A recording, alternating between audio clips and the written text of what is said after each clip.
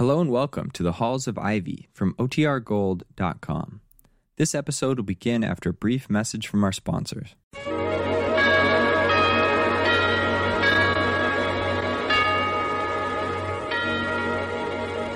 Good evening. This is Ronald Coleman inviting you to join Mrs. Coleman and me for the next half hour when our sponsors, the brewers of Schlitz Beer, present the Halls of Ivy.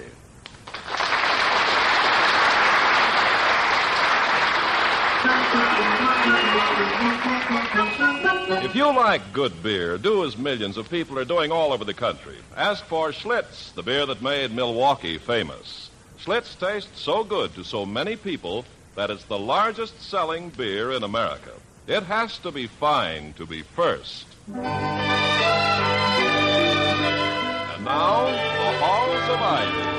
We love the halls of ivy that surround us here today, and we will not forget though we be far,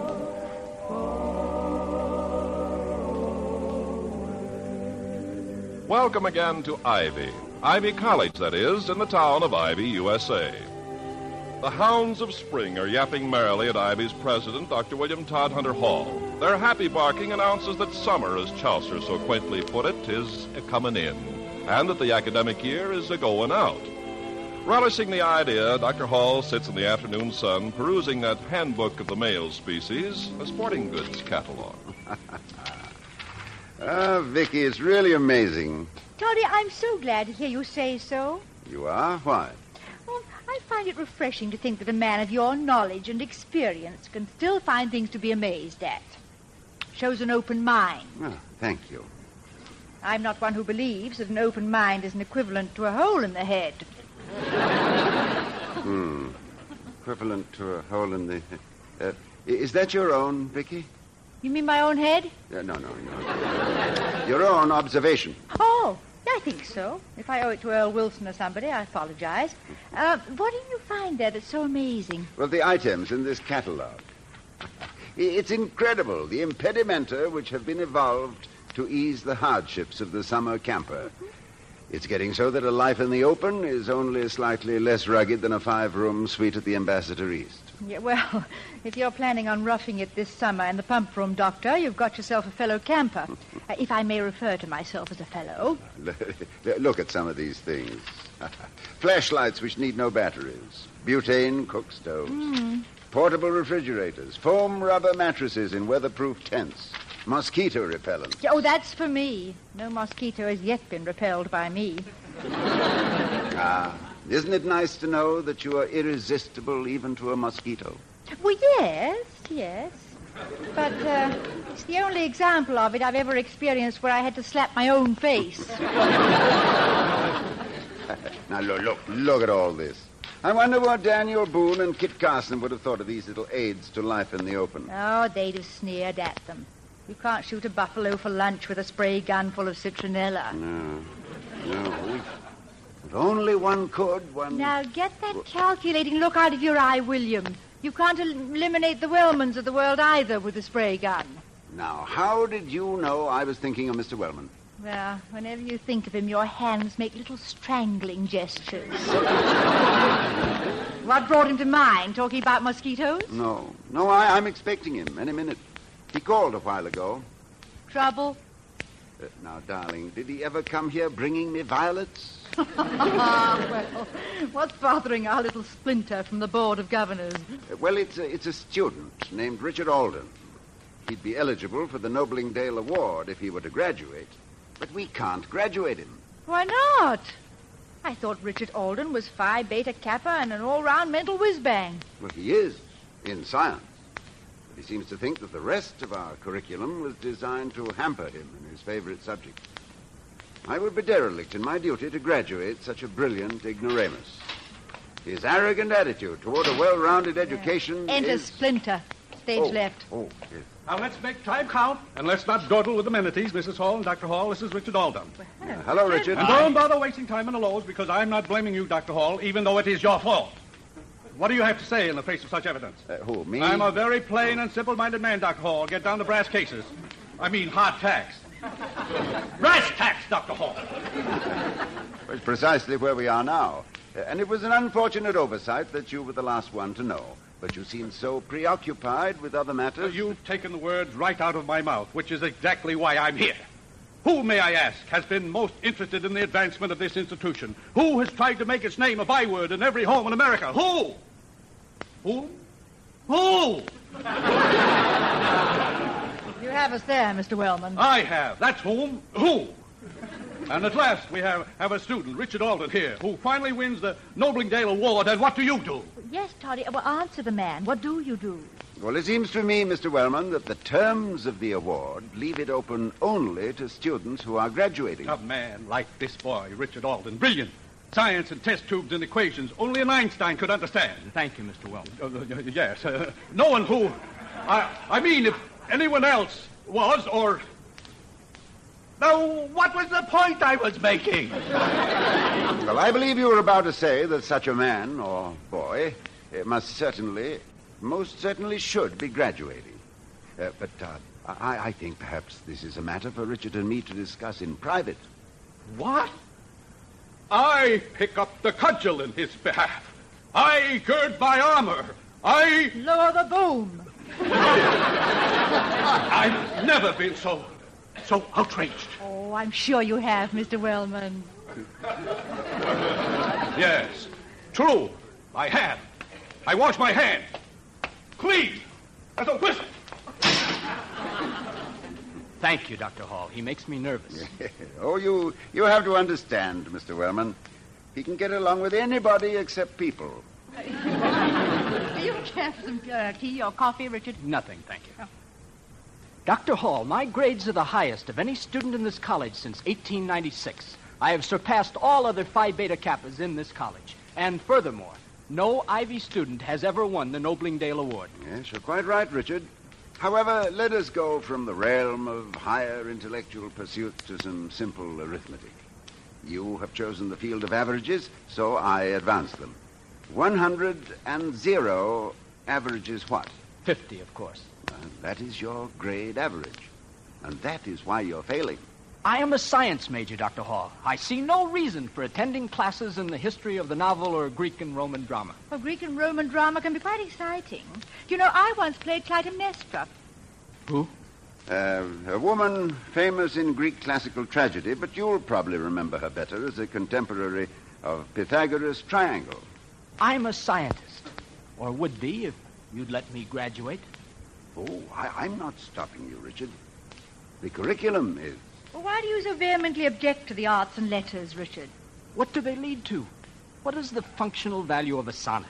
Well, my dear boy, because a sonnet cannot be reduced to a mathematical formula, and I'm not sure that it can't, but just because it is a thing which stimulates the imagination and evokes pleasure, it doesn't mean that it has no functional value. Yes, but what I mean Excuse me.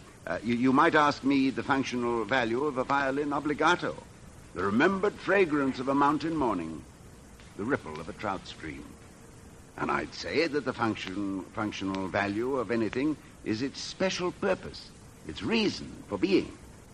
The reason for being of all these things of the soul and the emotions is simply that they are a spiritual bank account on which human beings may draw at will. And as a too restricted specialist, Richard, you are well on your way to becoming an emotional pauper, spiritually bankrupt. I don't like to seem obtuse, Doctor, but I still don't see how I need trout streams and mountain mornings and sonnets. Logically, where would all the philosophers and writers and artists be without engineers, without bridges? Terribly wet, I imagine. Well, logic, like functionalism, can also be twisted to strange uses. I'm reminded of the centipede who refused to go under the viaduct because the clearance was limited to 13 feet. Richard, you're a boy who's determined to go places, right? Yes, sir, I think so. Going far. Snapped up by some big concern or firm for your valuable scientific mind? In charge of research. Invent things, improve them, perfect them. Invent things just like that? Or invent things for other things? For people. Ah, yes, people. You hadn't mentioned them. I wasn't sure. They're the ones who buy the products, aren't they? I wasn't sure how you classified people. As customers or as mankind? I think I know mankind as well as the next fellow. Ah, now we're getting into semantics again. The next fellow, Richard, is a mythical being utilized for purposes of reference by those seeking support for unworthy arguments. His credit standing is nil, and his social security number is 0-0. Now, you, as a practicing scientist, shouldn't call upon such an inexact figure as the next fellow. You're just sparring with me, Dr. Hall. What does all this have to do with my graduation and getting on with my scientific work? But I think, Richard, that Dr. Hall is trying to point out that he doesn't approve of half-educated graduates. Did you ever read history for fun, Richard? No, sir. I never considered it fun. Are you familiar with Moby Dick? Certainly. As a boy, it's a very exciting adventure story for teenage boys. Oh, good heavens, no, if I may venture an opinion. It's for rulers and saints, soldiers and philosophers, poets and leaders. The good soul, Ahab, turned into a dangerous man by his pursuit of the demon whale, because he has no goal but to kill the huge thing.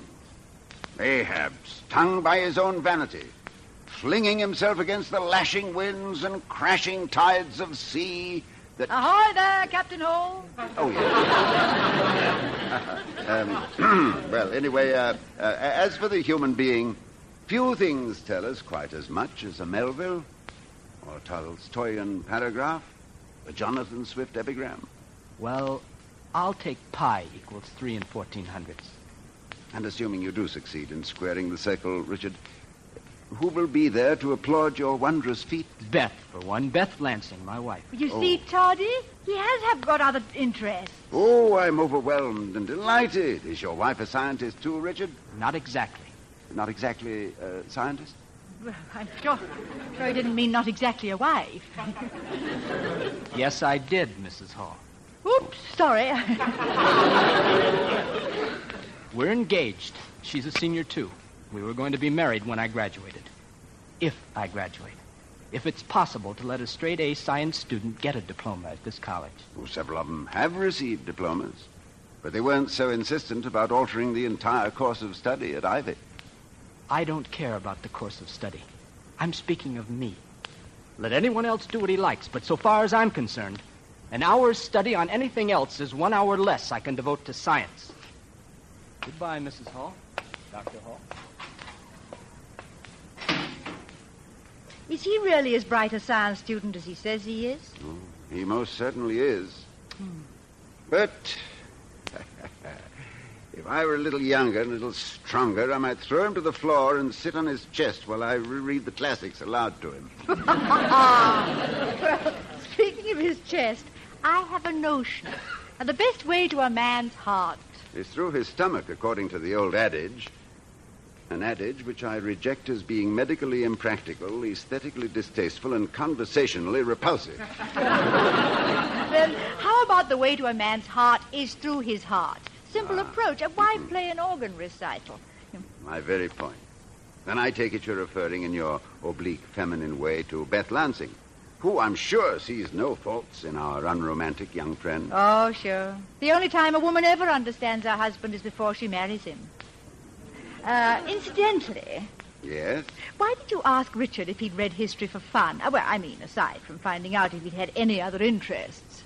Because, like so many impetuous people, he has no understanding whatsoever of the pertinence of accumulated knowledge in fields other than his own. He's never understood that wise men have recorded their yesterdays to help fools meet their tomorrows.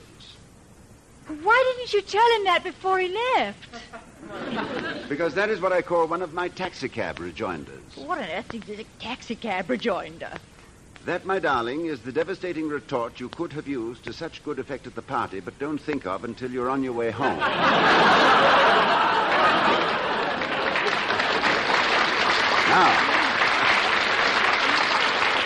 Now, What about Beth Lansing?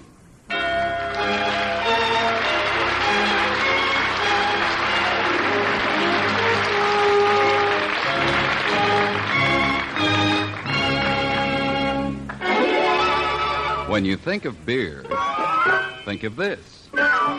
Schlitz tastes so good to so many people, it's the largest selling beer in America.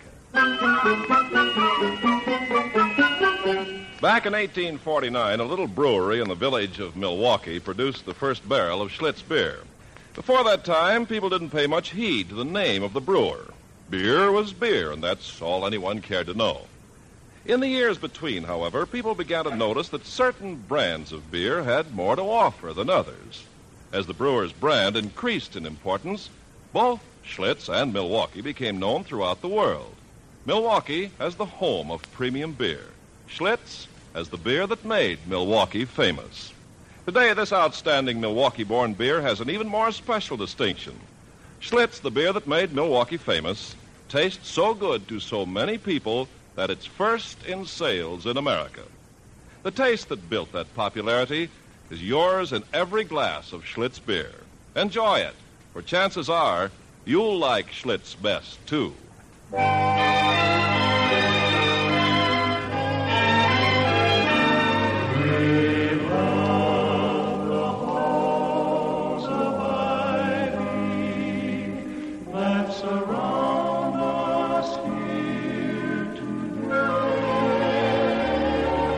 As we rejoin the halls of Ivy, we find Dr. Hall, who's been working on the project of adding a spur line of human emotion to the single-track mind of Richard Alden, just entering the house.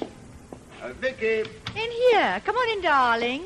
Yeah, now, darling, this is Beth Lansing. Beth, Dr. Hall. Hello, Dr. Hall. Oh, I'm delighted to see you. I'm very curious to know how Richard's getting along. Yeah, but that's what Beth called me about. Well, he isn't getting along very well. He seems to be muttering things about you, Toddy. Well, not really muttering, shouting. He shouts now, and he never used to. Well, that's why I had to talk to you, Mrs. Hall. But why didn't you talk to me, Beth? Oh, it was the roundabout approach, I guess. I was being feminine and clever by taking it up with Mrs. Hall. Anyhow, how could I talk to you about how Richard dislikes you?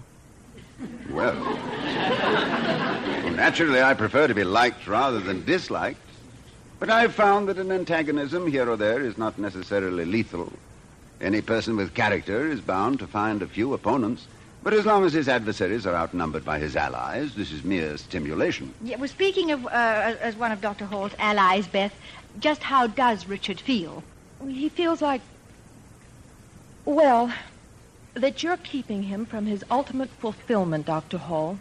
Those were his very words. They sound like his very words, the dear young pinhead. Well, I'm not the founder of Ivy College, Beth. The required study has been in effect for several years.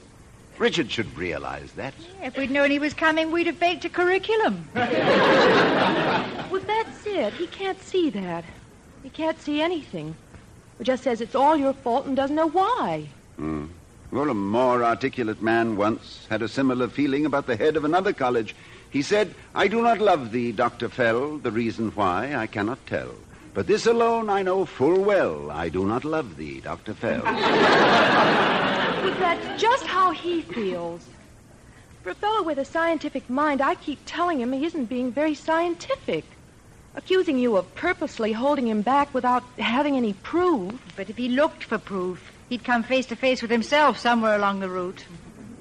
Well, a man who has proposed marriage has faced himself, and several other people, too. Proposed marriage? Oh, Richard never proposed marriage. Oh, perhaps he sent it to you written up as some sort of equation. Mass equals religious ceremony. Religious ceremony divided by 2 equals marriage. And if bride can make pi, or 3.1416, so much the better. Oh, no. Our engagement was just understood. By both of you? Well, kinda. Well, he keeps talking about our plans for the future. Well, he's never said he loves me. Well, outright. But he's quite emphatic about the future. Is that fun? I mean, I'd hate to have my hand held by a man who just wanted to read my palm.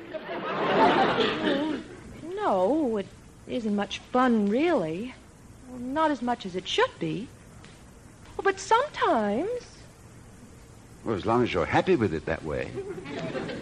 Well, I have to make allowances for the fact that Richard isn't very demonstrative. No. No, to demonstrate anything, Richard seems to need a blackboard. If I'm not too personal, what allowances does a woman in love make for her fiancé's inability to express his affection? Well, actually, I don't know. Sometimes I think he's just shy. Other times I think he's egotistic. And other times, well, I don't know what I think. What would you like him to be? Well, relaxed. I'd like him to be the kind of man who walks in the park and talks to strangers. I'd like him to waste time at least once in a while. I'd like to hear him talk about spring. Well, yes, just about spring. Or perhaps he can't. I mean, spring isn't scientific. It's emotional. Oh, that's silly. He could talk about it if he wanted to. The talks have to start sometime. And right now it's fine. You know, I don't think Richard has been very nice to me at all. If you'll excuse me, well, goodbye.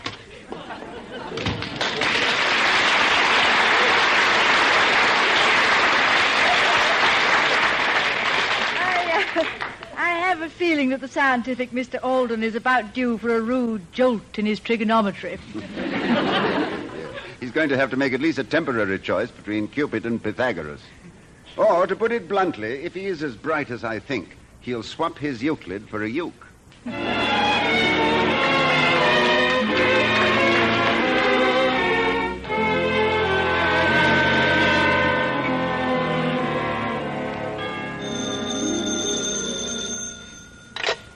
Dr. Hall speaking. Dr. Hall, this is Wellman. Clarence Wellman! How are you, Mr. Wellman? My patience knows no bounds, Doctor. But you have strayed into disaster about to befall. Oh, I hardly feel the situation merits the gravity you bring to it. Really? Maybe you can afford to sit there and be calm, which is what you're paid for. But it isn't every year the Noblingdale Science Award is offered to an Ivy student, and we may lose it because of sheer, yes, unadulterated stubbornness. I can't force Richard Alden to study certain subjects. Blaming the boy won't do any good. And it may interest you to know I am going to suggest to the Board of Governors that they completely alter the student program. There'll be no repetition of this event. Oh, you mean alter the curriculum to suit one petulant student?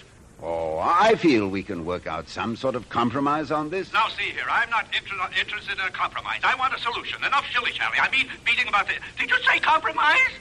Yes. Instead of destroying the university by altering the entire pattern of our educational process to conform to Richard Alden's needs... The point! Well, we will simply take the 2 or 3 professors who block our path and burn them. That is, if you really think this boy is more important than education itself. Dr. Hall, one more chance. 24 hours. That's all, and then I go to the Board of Governors. And a word to the wise in time saves... Yes. Well, Mr. Wellman, if I can possibly think of anything else, I'll call you immediately. Meanwhile, be of good cheer and say hello to the wife and children. Goodbye.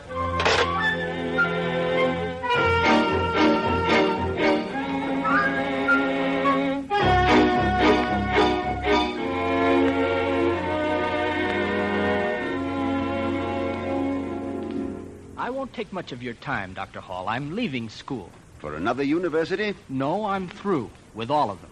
Well, there's some awfully nice universities around. Right now, I just want to know why you turned Beth against me. She argued with everything I said. You mean she had some opinions? Of her own? Some? Hundreds. I've never heard so many opinions from one person.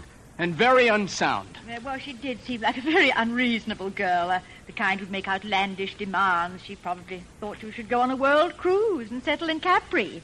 Did she tell you that? Well, no. But sometimes you can tell by just looking. All she told me were a bunch of sophomoric ideas about personal relationships, emotional attachments. Love? I always thought a woman wanted security. And what's more secure than a husband who has a scientific training? What could be more security to any woman? The husband himself, I should think.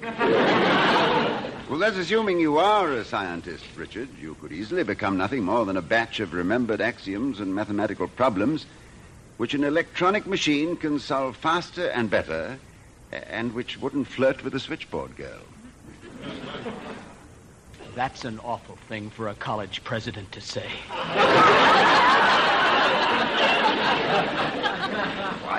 I'm simply trying to tell you that science as an end in itself is not so amazing. Nature has made the trapdoor spider a great engineer. A bee can construct perfect hexagons in wax. But your future associates will be people, not insects. I'm exactly what this college taught me to be. Oh, pardon me. You are only what you permitted this college to teach you, what you let yourself be taught. Now, I'm sure you've read Diderot's Scientific Encyclopedia. Every page of it. In it, the world of the 18th century saw new hope to bring it out of its trembling despotism. It saw Diderot's scientific examination as long needed.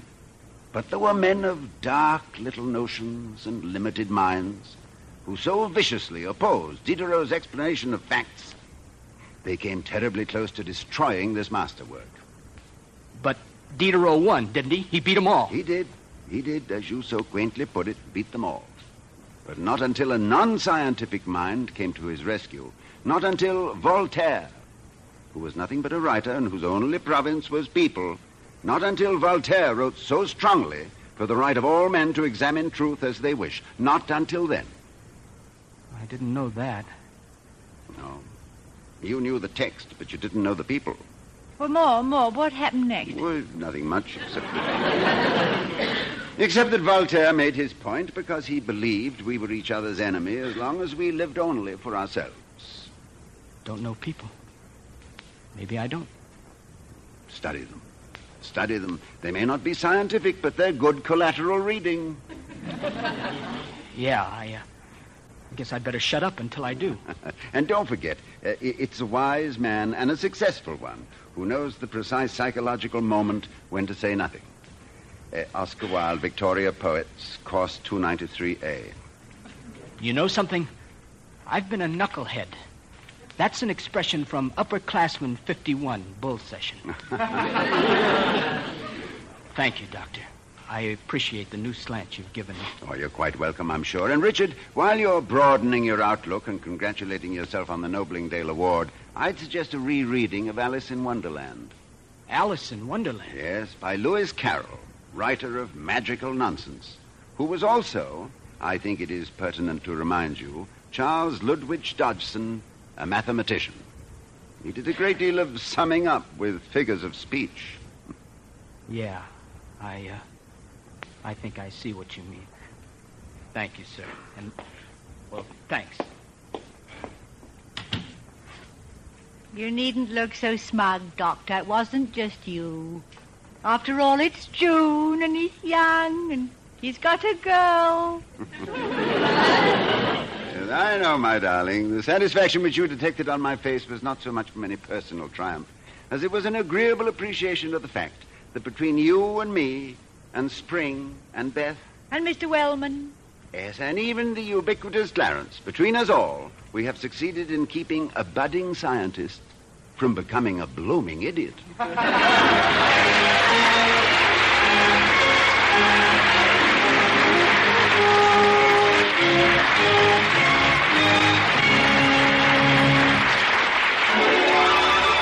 When you think of beer, think of this. Schlitz tastes so good to so many people, it's the largest selling beer in America.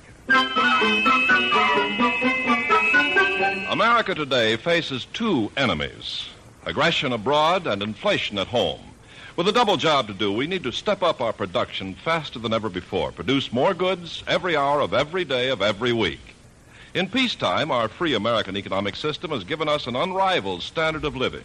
The defense program will call for sacrifices, but the more we produce, the fewer those sacrifices will be. Remember, The better we produce, the stronger we grow. Here again are Mr. and Mrs. Ronald Coleman. Good night, everybody. Night.